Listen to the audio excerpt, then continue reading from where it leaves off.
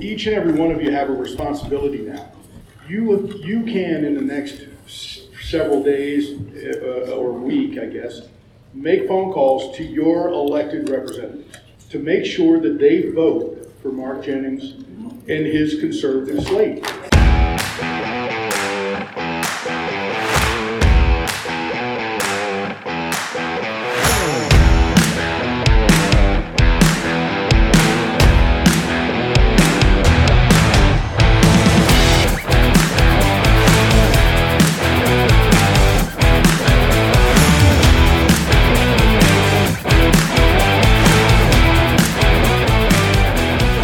Good morning, my friends, and welcome to yet another amazing installment of Morning Reload. From high above all other puerile and insipid forms of Wyoming mainstream media, this is Cowboy State Politics.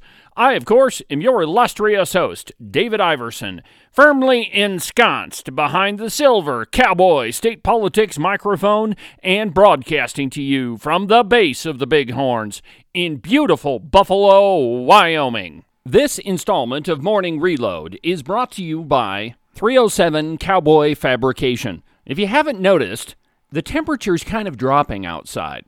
And with these Wyoming winds that we've all become so accustomed to, your livestock take a beating.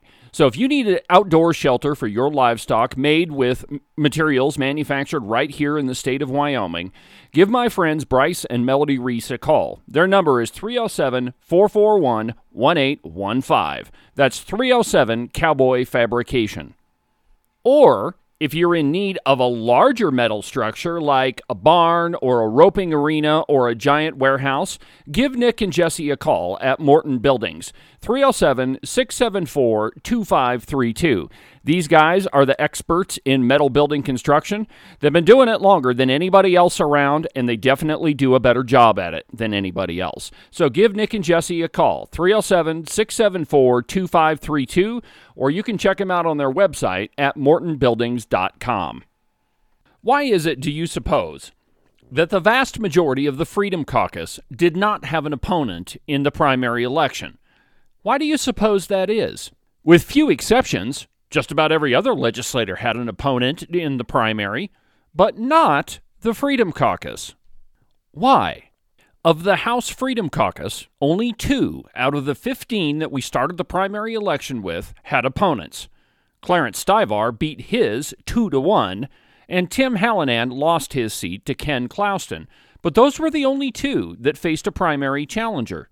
All told, in the rest of the Wyoming House of Representatives, 9 incumbents were defeated. There were 2 Democrats and 7 other redcoats, and they were replaced by considerably more conservative people. The answer is pretty easy to deduce, and it's twofold. The first of which is that Wyoming citizens had a lot more time on their hands to watch what it is that these people were doing in Cheyenne, and they were none too happy with what they saw. And second, it is clear that Wyoming citizens have decided they want a more conservative government. That started with the primary and general election. The next step is the Republican caucus meeting on Saturday, November 19th, where the Republicans are going to choose their Speaker of the House, or their choice for Speaker of the House. As I mentioned on Weekend Update, there are 2 people running for that position. There's Representative Mark Jennings, the former chair of the House Freedom Caucus, and he's running against Albert Sommers, who is, or at least was, the majority floor leader in the House. In truth, the only way that you could get a clearer choice is if you had a Republican and a Democrat running for Speaker of the House. Representative Mark Jennings is by far one of the most conservative legislators in the state of Wyoming. And Albert Sommers, well, he's the mirror opposite. Albert Sommers is not a conservative, though he's doing his dead-level best to convince everybody that he is. Honestly, Albert Sommers is the best Democrat that the Democrats could have ever asked for, without having to hang that D at the end of his name, that is. We began the program with a soundbite from David Bossie's comments at the Wyoming State GOP State Central Committee meeting that was held in Casper this last weekend. Let me play it for you again. Each and every one of you have a responsibility now. You can, in the next several days or week, I guess, make phone calls to your elected representatives to make sure that they vote for Mark Jennings and his conservative slate. He's exactly right. In America, we have this tendency to think that once we've gone to the voting booth and filled in our little circle, then our civic duty is done. That's not true at all. A vibrant republic requires both educated and active participation in your government. If you've learned anything from this program, you know that all of those jokers in Cheyenne require constant supervision. If left to their own devices, whether they mean to or not, they'll end up voting for things that are not in your best interest. The Speaker of the House is not just the guy that makes sure the trains run on time in Cheyenne. He has broad discretion about which bills are debated, which of them even see the light of day, which of them are going to be voted on, who's on committees and who's not. He has a lot of power. Now, I'm sure if you ask any of these elected officials that spend most of their time in Cheyenne, they'll tell you, well, the Speaker of the House, that's our choice.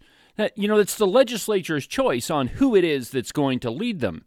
That would be true if it were the only thing that the Speaker of the House does, but it's not. So what we need to do is make sure that everybody that won the election and all of those people in Cheyenne understand the message that was delivered in the election, that Wyoming citizens want more conservative representation in Cheyenne, up to and including the Speaker of the House. And in this case, the conservative choice is Representative Mark Jennings. So everyone needs to make sure that they call and email their House representative to tell them to vote for Representative Mark Jennings.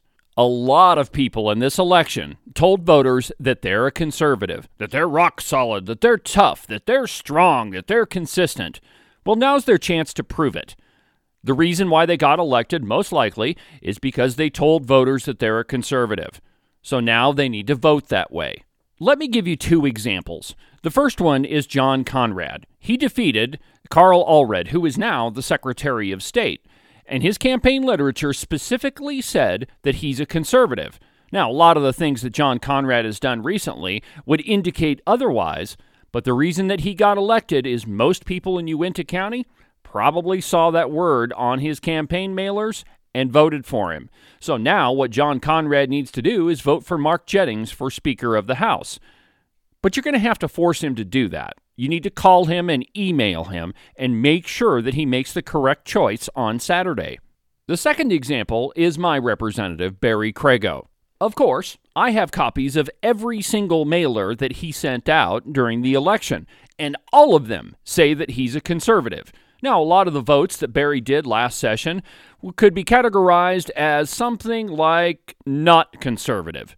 But maybe he made a course correction. I mean, politicians do that all the time. After Bill Clinton took a shellacking in the midterms, he regrouped, put the skids on his liberal agenda, and balanced the budget. It's quite possible that Barry Crago has done that very same thing. But he told Johnson County voters that he's a conservative several times, over and over and over. And now it's time for him to prove it as well.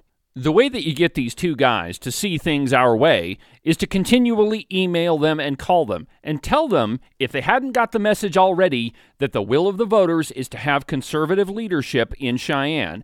And conservative leadership does not mean Albert Sommers. Let me just give you a quick refresher on Mr. Albert Sommers. He votes with the Democrats 84.4% of the time. On the list of conservatism that all legislators can't stand, Albert Sommers is number 72. The truth is, there's a Democrat on that list that's actually way more conservative than Albert Sommers is. When it comes to spending bills, Albert Sommers will vote to spend money 86% of the time. And so, as far as it relates to Barry Crago, on one of his campaign ads, which I've posted at cowboystatepolitics.com, it says that he's going to control spending. Well, if that's true, then he's certainly not going to vote for Albert Sommers, because that would be the opposite of what he told voters he was going to do. So again, Albert Sommers isn't a conservative, and he's lying to you if he tells you otherwise. So let me tell you how all this stuff is going to work in Cheyenne. At the end of this week, they have a legislator training that's put on by the Legislative Service Office to kind of, show all the newbies the ropes. And then after that, Well, the leadership is going to put on a social hour for all the freshmen to, show them how welcome they are at Wyoming's legislature, to schmooze them into voting for Albert Sommers, because, Albert Sommers is part of leadership. So the way this works in Cheyenne is they grab new legislators by the ear and they say, come on over here, I'll show you how it's done. Even though voters clearly told their newly elected representatives that they don't want them to do business like that anymore. One of the great things about this program is I get sent all sorts of emails throughout the week. Let me read you the one that Albert Sommers sent to all the incoming freshmen. And I quote, "Dear colleague, congratulations on being elected to the Wyoming House of Representatives for the 67th Legislature. I'm sure you're ready to get to work. Next week, the LSO is putting on a training for new legislators. The training is in Cheyenne at the Capitol Building from 10 a.m. to 5:30 p.m. That evening, following your training, myself and Representatives Jared Olson, Clark Stith, and Cyrus Western want to invite you to join us for a social gathering at the Office Bar and Grill from 7 to 9. It's a chance to unwind a bit and get to know each other better. We'll have appetizer-style foods, and we welcome you to come have a beverage with us. Practice your swing with the golf simulator or try your luck at the virtual shooting range. Should be a good time for all. Hope to see you there. Respectfully, Representative Albert Sommers." Interesting thing about this little email, Albert Sommers, Clark Stith, Jared Olson, and Cyrus Western are all running for leadership positions. You don't suppose this thing is meant to, maybe schmooze the new legislators, get them to, see things their way? Yeah, I'm sure it's not. It doesn't have anything to do with that. I suggest everybody show up, drink their booze, eat their food, and then tell them that you're voting for Mark Jennings. Moving on. On Saturday, the Wyoming GOP held their State Central Committee meeting in Casper.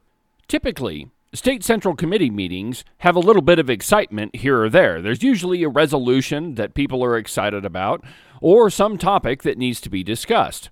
Think about all the meetings we held concerning Crickett's Cheney.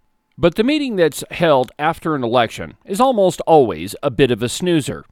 And really, Saturday was no exception. As I see it, there were 3 highlights to Saturday's meeting. First, the Natrona County delegation only sent 1 representative, and she showed up only after the meeting had gavelled in. This is a result of a little inside baseball that's been happening in the party. For about 3 years, the Conservatives have been in control of the Wyoming GOP. Ever since that election, Laramie and Natrona counties have been doing everything they could possibly think of to thwart the Wyoming GOP at every turn. Because they're not in control, and they really don't like not having power. Until very recently, Natrona County has been prosecuting a lawsuit against the state GOP, which amounts to little more than, "We don't want to pay what we owe you." Because Natrona County, for the recent past anyway, has been under the control of the Redcoats, Frontier Joe McGinley, and the True family. So anyway, the Wyoming GOP was not going to hold a meeting sponsored by the Natrona County GOP. Why would they? That wouldn't make any sense. Instead, the state party decided to allow Liberty's Place for You, a group in Casper that's been pretty active in Wyoming politics, to host the meeting, and they did a fantastic job. During Thursday's live program, I'm going to go through the conflict between the state GOP and Natrona and Laramie counties in detail. It's a long story over 2 years, and unless you put it in context, it doesn't really make sense. But I've got some audio from the meeting that I'm going to play for you during the live program, so make sure that you don't miss that. It's Thursday at 10 a.m. So anyhow, the state GOP decided to let Liberty's Place for You host the meeting. The proceeds from that meeting went to Liberty's Place for You and local Natrona County grassroots conservatives. They put on a great luncheon. The chunk of prime rib that I had for lunch was incredible. As far as I could tell, everything went off without a hitch. Almost always, the most interesting part of state central committee meetings is the resolutions that are put forth. There was one that demanded the immediate release and speedy trial of those still held for their involvement with the January 6th riot. If you've forgotten, there's a grandmother that is still being held in solitary confinement because she stepped on restricted grounds. She didn't participate in the riot at all, and yet she's still behind bars. A grandmother. That one passed easily. The other one that sparked my interest was a resolution asking for the BLM to get the heck out of the state of Wyoming. If you didn't know, the BLM controls almost half of the entire state. Here's Sheridan County Chairman Brian Miller talking about that resolution. Therefore, be it resolved, the Wyoming Republican Party supports the transfer of control of the lands managed by BLM to Wyoming as the local stewards of the land. As you might imagine, that one passed handily as well. The other highlight of the meeting was David Bossie. He gave some comments during the luncheon and then showed his movie Rigged. It's about the effect of Mark Zuckerberg's $400 million that he dumped into local county clerk offices and what that did to the election. It's a pretty good movie. On Saturday, I have an interview that I'll play for you with David Bossie. I questioned him on his movie, and I think you'll find his response pretty interesting. So we'll do that on Weekend Update. But that'll about do it for Morning Reload. Have a good rest of your week, and we'll talk again on Wednesday. Again, don't forget about the live episode Thursday morning at 10 a.m. You can find the link at cowboystatepolitics.com, and I also post it on the Cowboy State Politics Facebook page. From the base of the Bighorns in beautiful Buffalo, Wyoming, I'm David Iverson, and this is Cowboy State Politics.